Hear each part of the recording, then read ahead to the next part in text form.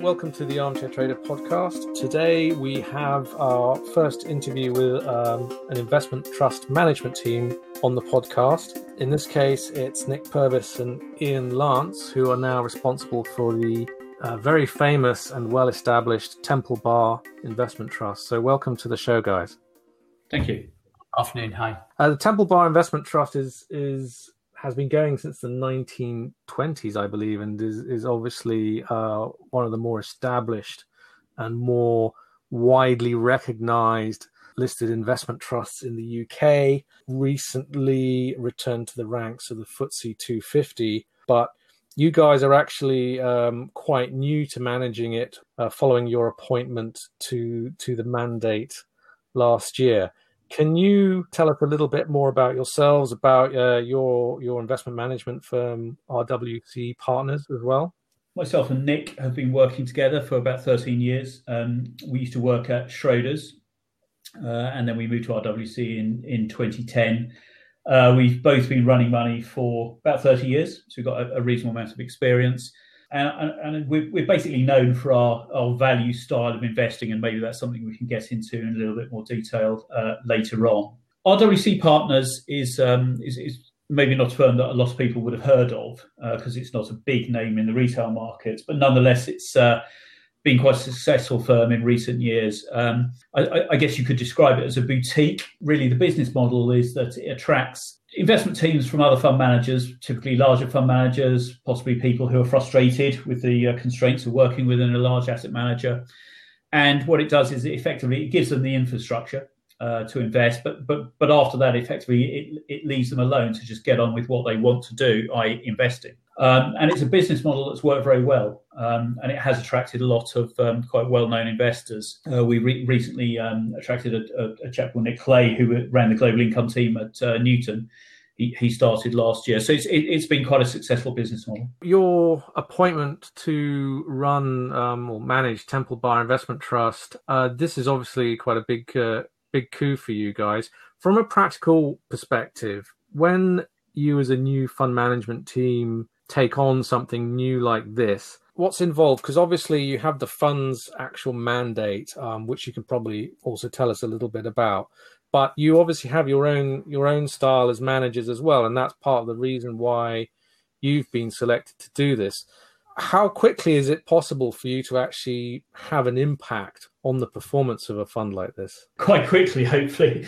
The reason that I laugh is because the trust is actually out 65% since we took it over, and obviously we'd like to think that we had a part to play in that impact. In the case of Temple Bar, the board actually made the decision that they wanted to stick with the value style. They decided they wanted to change the manager, but they decided they wanted to stick with an investment style. And therefore, when they came to decide a new manager, that actually put us in a reasonably good position because value investing has been a tough place to be for the last few years. There aren't that many value investors left around, and Nick and I are part of a very small club of value investors who've actually managed to keep their jobs in the last few years. And so it actually did make it relatively straightforward, because what it meant is that we weren't changing the style of the trust. So basically, we took the trust on, and it was actually rebalanced by a third-party company.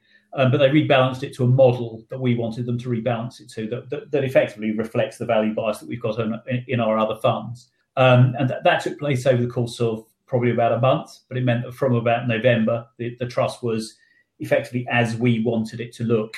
And as I say, so far, so good. It had dropped out of the FTSE 250, but now back into it again and re-establishing its credentials. Can you tell us a little bit more about sort of your value approach to investing, what you would consider to be the sorts of things you're looking for from a company you'd want to invest in? We believe and have always believed, and last year we felt a great example of this. We believe that investors as a group overreact to short-term changes in news flow, and obviously we go back to last March, a year ago. The market was understandably extremely concerned about the likely impact that coronavirus would have on corporate profitability. And it was a question in a lot of cases whether companies would have to raise fresh equity. And many companies saw their share prices more than half in the early stages of last year.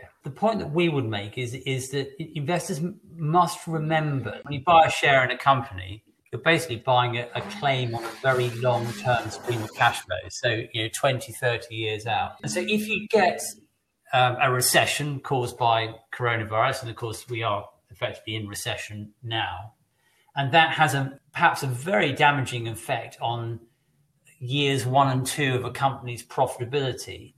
Actually, provided you believe that the company's profitability can return to some sort of normality relatively quickly, that in itself doesn't significantly impact the value of the company to its shareholders. And so what that means, of course, is that episodes like the one we saw last year, what it tends to mean is that people overreact because obviously they're fearful. And that often provides, and we actually feel that it did provide, opportunities for value investors such as ourselves who have a longer term time frame to come in and buy into companies whose long run earnings potential is being significantly underestimated by the market. Interesting to hear you say that, because one of the observations we've had with the pandemic is obviously there was a huge sell-off. Pretty much everything got sold off. Then the market seems to have broken up into 3 different sort of streams in terms of the returns you could expect. One being guys like Netflix, many of the tech stocks, but certainly stocks that would benefit from the presence of the pandemic, have come roaring back really, really quickly and achieved some amazing valuations. Then you've got the middle rankers, which are the stocks that are going to get back to where they are gradually, because the market can now see there is some kind of a recovery. There is now vaccinations going on, vaccine rollouts. So those are the companies that have sort of benefited in the medium term. And then there are those stocks that are still struggling because investors, while they might see the light at the end of the tunnel, they're just not convinced how close that light is really going to be. And I know you guys have picked up on some of those stories, one being the airlines and the other one being the oil industry, which had an appalling year last year, but where I think you believe there's actually quite some significant upside now. Of course, you're right. And it, of course, coronavirus has affected and will affect all sorts of different companies in all sorts of different ways. And of course, we have to try. You're absolutely right that some industries have not been impacted at all, and other companies being really quite temporarily affected, and other companies where the scars are going to take a lot longer to heal. You mentioned the airlines are probably a good example of actually where the scars will take some time to heal. I mean, I think people, obviously, it's very, very difficult to estimate how the airline industry might recover, but the airlines themselves seem to think that they'll return to sort of 2019 levels of profitability sometime in 2024. And of course, we have to make, when we're evaluating companies and trying to work out whether the very significant share price declines that we did see last year were an overreaction, we're having to obviously form a view as to how quickly profitability can be expected to recover, if it recovers at all. And of course, when you're making assumptions like that, those assumptions are subject to error. And of course, we will make mistakes. But I suppose one shouldn't forget, that the scale of the sell-off that we saw this time last year, the level of assumption that the stock market was making about these companies and their ability to return to some sort of normality, we think left plenty of scope for positive surprise further down the line. And so far, that seems to be coming to fruit. I guess the only thing that I'd add is that if you go back to actually before the pandemic, we'd reached a set of circumstances which were not dissimilar to those that we saw in 2000. In other words, there was one group of stocks, growth stocks, so in this case mainly technology companies, that the market just loved, and people had just decided that these were the future, and that basically you could just pay any valuation for them and it just didn't really matter. And then there was another subset of stocks, you could call them sort of old economy stocks or whatever, that the market just decided they were going to be the disruptive companies. You basically didn't want to own them no matter how lowly valued they were. And as I say, that was very similar to the circumstances in 2000. And of course, what happened in a few years following that? Well, the great set of companies, the technology companies, lost 75% of their value in the following 2 years. And the boring old economy stocks like tobacco stocks and utility stocks went on to compound at between 15 and 20% per annum for about the next decade. And so we'd already reached that sort of situation. And I think the pandemic just basically exacerbated that, because you're right. I think the market took the view that the beneficiaries of the pandemic and lockdown were again the tech companies, and so they have one final leg up to even more stratospheric valuations. And the opposite happened with the old economy stocks, the cyclical stocks, and so on and so forth. So to give you an example, NatWest Group, which used to be known as Royal Bank of Scotland, that fell to the same share price last year as it was on the day that the UK government had to step in and bail it out in 2009, despite the fact that it was holding 3 times the amount of capital that it was back then. The oil companies in October ended up on 9 to 10% dividend yields on their cut dividends. So these were truly amazing valuations that the markets threw up last year. Temple Bar Investment Trust. It's striking when we look at we analyze a lot of the investment trusts, including a lot of the top performers from last year. They are all in the same small number of about half a dozen big tech stocks. So it's quite refreshing to see an investment trust that is not owning exactly the same tech stocks as a lot of the other guys on the street. And you, as you say, your sort of top 10 portfolio holdings are definitely what I would call traditional old economy stocks. And it sounds like that's what you're backing, is that gradual recovery of the old economy stocks that have been just far too heavily sold for what it is they're actually doing. The problem with what we do is that in the long term, it's a good investing strategy, but in the short term, it's a lousy marketing strategy, because when people look at our list of top 10 holdings, most of the names make them feel slightly nauseous.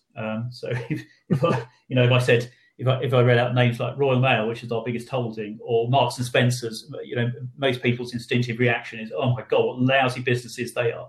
There are 2 things that sort of reaction tends to miss out. The first one is you just got to remind yourself that if you think that, probably a lot of other people do, and therefore possibly that is already in the price. The second thing is you've got to actually look at where the business is going, not where it's been. So you have to think about, actually, is this a business which has recovery potential for whatever reason? Might be the economic cycle, might be a new management strategy. And with a lot of our companies, although you might look at them and think that they are not, they don't have the same glorious business model as a Google or a Facebook or whatever, actually they are companies that have got quite a lot of business momentum at the moment and are starting from pretty low valuations. One of the areas we've done quite a bit of work on the Armchair Trader over the last few months has been the airline sector. And I live on the Gatwick flight path and have historically been used to looking up in the blue sky and seeing tons of vapor trails.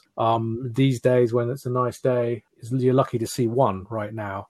We hear a lot of stories of hundreds and hundreds of pilots who are still kicking their heels on furlough.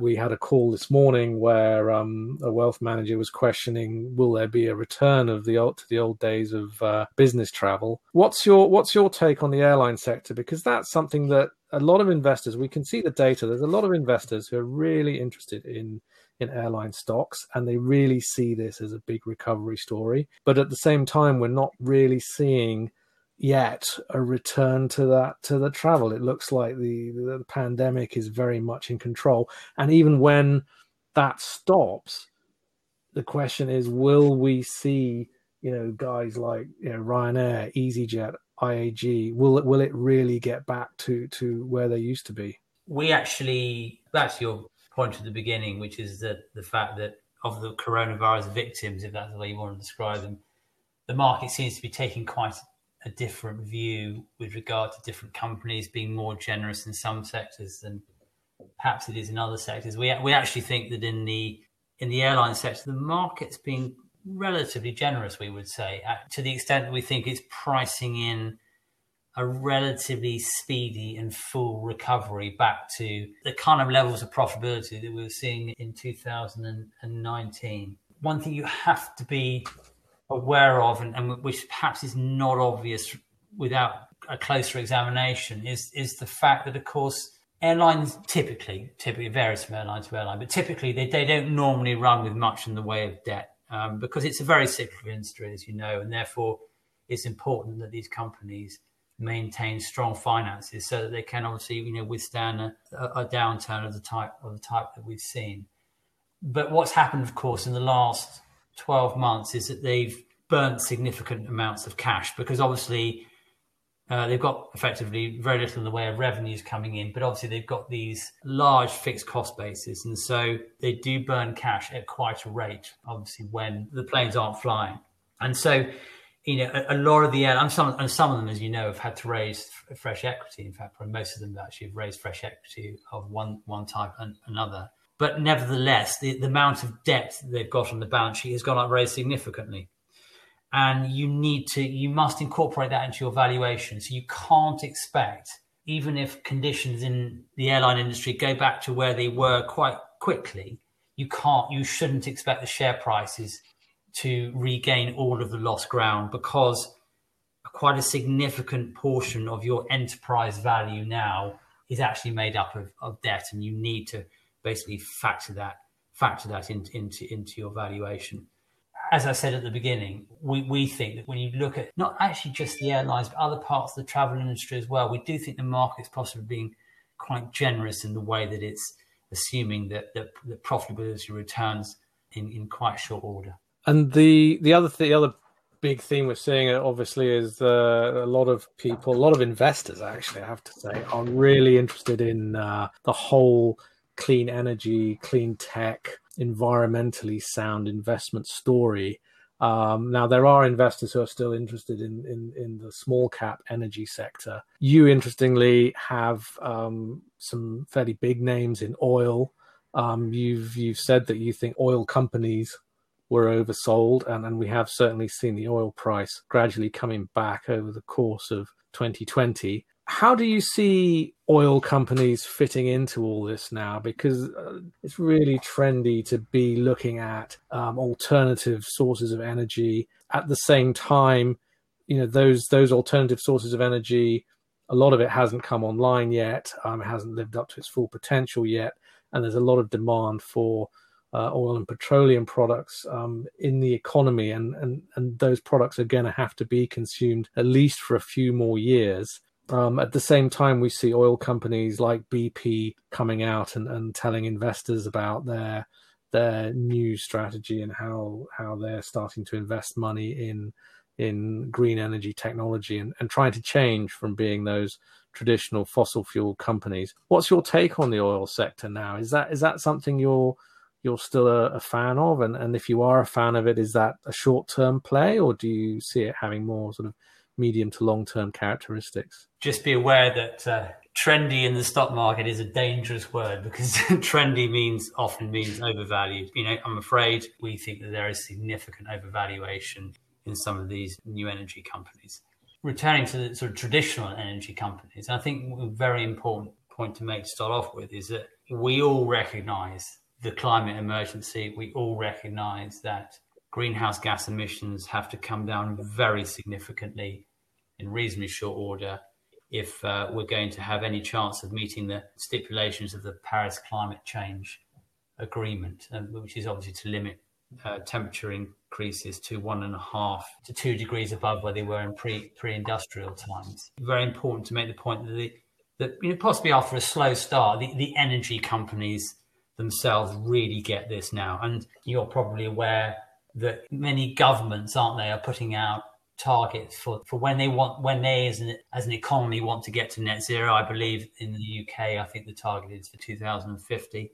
And likewise, the companies themselves, so certainly all of the European integrated energy companies have now put out targets to get to net zero carbon emissions by 2050, which, as I say, is in line with where we need to be to limit global warming to an acceptable level. They've set out their roadmap. They've not only put out their targets, but said how they're going to get there and what that is going to look like in economic terms, how are the profits of the business likely to evolve in the meantime, dependent, of course, on the oil price. I suppose the point we're really trying to make is that you can invest in these companies with a clear conscience. It's not a case of you have to be invested in new energy companies and that there is no other way. You can invest in energy companies the integrated energy companies today with a clear conscience, and actually we think with the prospect of much more attractive financial returns. Let me take, it's probably easy to just pick an example. You just pick an example in BP, for example. BP have laid out their roadmap. Again, as I say, and again, have certainly said that they intend to get to net zero by 2050, and they'll achieve that by changing their energy mix, i.e. there will be obviously a move from oil to gas, and a lot of that gas will be abated gas, so that will be with the carbon removed. It will be with a greater focus, obviously, on renewables. It will be with using carbon capture and storage technologies. But even within that, they think that they can generate over the next few years very attractive levels of cash flows, and they give you some pretty helpful sensitivities. So they say that if you believe in a world of $40 oil, and bear in mind we're at $70 today, if you believe in a world of $40 oil, then the company is cash flow neutral at that stage and can pay around a 5% dividend yield. Now you won't get much else at $40 oil. But if the oil price is higher than that, 50, 60, 70, which is where we are today, then obviously the company's become very, very free cash flow generative. We think that at today's oil price, and we don't know, of course, whether today's oil price is sustainable, the company sits on a free cash flow yield well into the double digits, around, I can't remember the exact number, around 15%. That's that sort of order. You can compare that to the cash flow yields that you are being offered on some of these new energy companies. We think they look very, very attractive.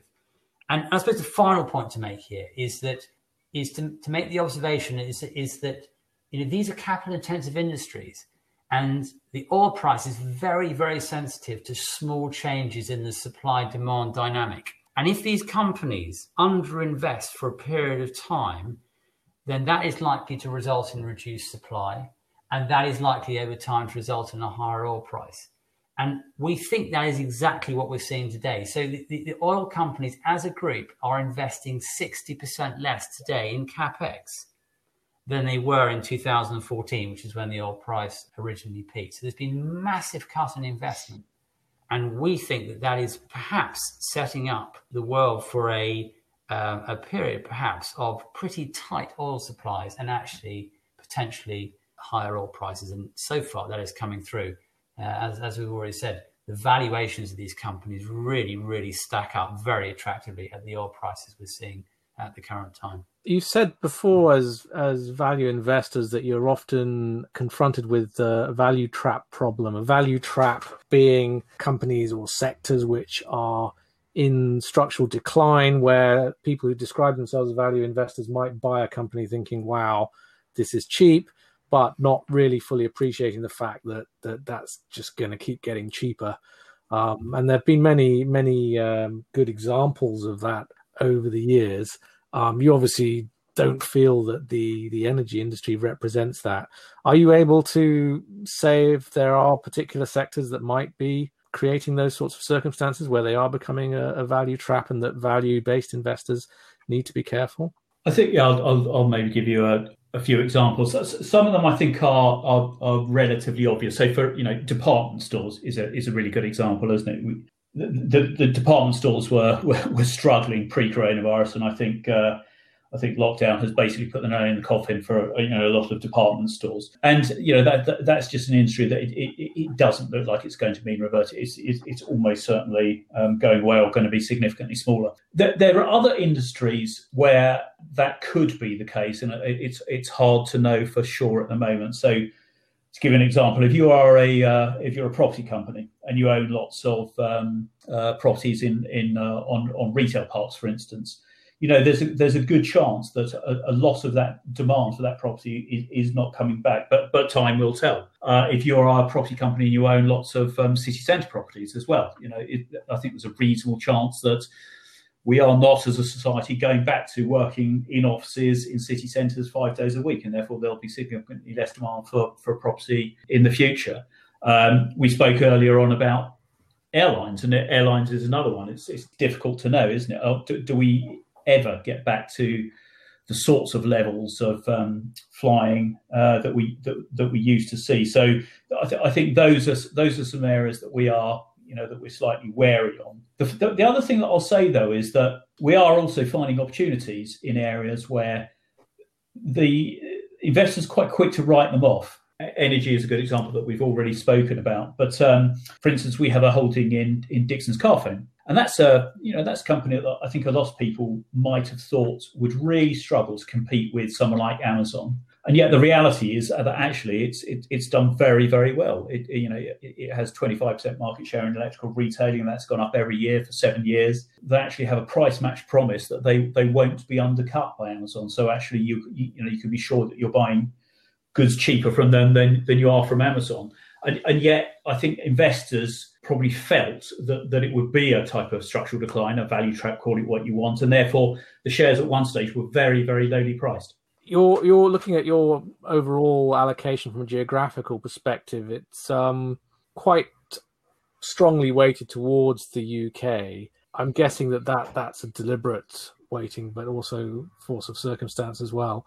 It also seems to us, from where we're sitting now, that actually amongst the developed world, the UK seems to be in further along the recovery route than many other competing economies of similar size and level of development. Is that something you share? Are you being generally more positive on companies that are more exposed to the UK than those that are more globally diverse, but therefore also potentially still going to see some downside in other domestic markets? The mandate of Temple Bar says that we have to have 70% of the fund invested in UK companies. So I guess that's the first thing to say. I would agree with your point that I think because the vaccine program has gone well, the UK probably is further along the recovery curve than a lot of other countries. But I'll add to that two other points. The first one is just valuation. So we have data which shows that the UK market's valuation relative to the rest of the world's stock markets, if you want to think of it that way, is at the widest discount that it's been for 50 years. You literally have to go back to the 1970s to get the UK market this cheap relative to MSCI World. And of course, that is partly because the US stock market is so expensive at the moment. But we think the UK is a cheap market. And then the final thing is, for the last few years, the constituents of the UK market have been areas that you probably didn't want to be exposed to. So the big components of the UK market are things like energy, materials, financials. Going forward for the next few years, actually, those might be exactly the sorts of sectors that you do want to be exposed to, because probably the outlook for the next couple of years is one of economic recovery, with the possibility that we might see inflation start to increase. And if that is the case, then those are exactly the sectors that you want to be exposed to. So actually, I think that the UK market's got quite a lot going for it at the moment.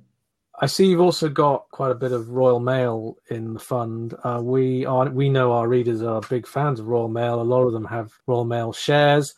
We've looked at it in the past, and we've wondered a bit about competition for Royal Mail, particularly since the lockdown started 12 months ago. You've seen a lot of other companies working very hard, driving their vans around city streets. How do you feel Royal Mail has held up? Because I mean, the other side of the argument is that this actually has been a great opportunity for Royal Mail, and that shift to online shopping, which we've been seeing, that's a trend that's going to continue, and Royal Mail presumably is going to be a major beneficiary of that. Royal Mail we think to a certain extent has had a perception problem. I think what your listeners might not be aware of, obviously, when we think of Royal Mail, we tend to think of the letters business, which of course we all know, and we all know that letters is essentially in decline, and that decline has only been accelerated by coronavirus. And I think that's ultimately is what led the market really in the spring of last year to sell the shares down very aggressively. What many investors perhaps don't realise is that actually Royal Mail has a 50% market share in UK parcels, which is an incredibly strong market position. And as you rightly say, parcel volumes have gone up very significantly the last 12 months. The numbers fluctuate, but they're running between plus 20% and plus 30%. And Royal Mail Sales have obviously been putting price increases through as well. The company has there's been no doubt about it, has benefited very significantly from coronavirus. It actually just last week put out a trading update in which it said that for this year, it's got a March year end, by the way. So for the year to end of March of this year, it thinks it's going to deliver 700 million of operating profit. And that's on a company with a market capitalization. Even today, and even post the reasonably strong share price rise that we've seen from a very low base, the market capitalization today is around 5 billion. Is there an unsustainable element to the level of increase in parcel volumes that we've seen during lockdown? Probably, as and when lockdown comes to an end, will we expect to see some sort of resetting of parcel volumes downwards to a more normal level? Maybe yes, but I think we agree with you. I mean, having said that, the move to online and therefore the uptick in parcels volumes, it has been likely to have been permanently accelerated, and we see that the vast majority of the increase in volumes is likely to be here to stay. As value investors, and obviously with your strong UK focus, last year, I know you weren't managing the investment trust throughout last year. You've only taken it over more recently. But this environment, from a value investment perspective, this must be like a once in a generation, or potentially even a once in a career event for you guys. And it's something that you'll be telling your grandchildren about one day. Oh yes, you remember the great value opportunity market of 2020-21. I guess the way that Nick and I have been describing this is that we've been doing this for about 30 years. We think that we've seen two other situations similar to this. So one was 2000 post the TMT bubble. The other one was sort of post the financial crisis.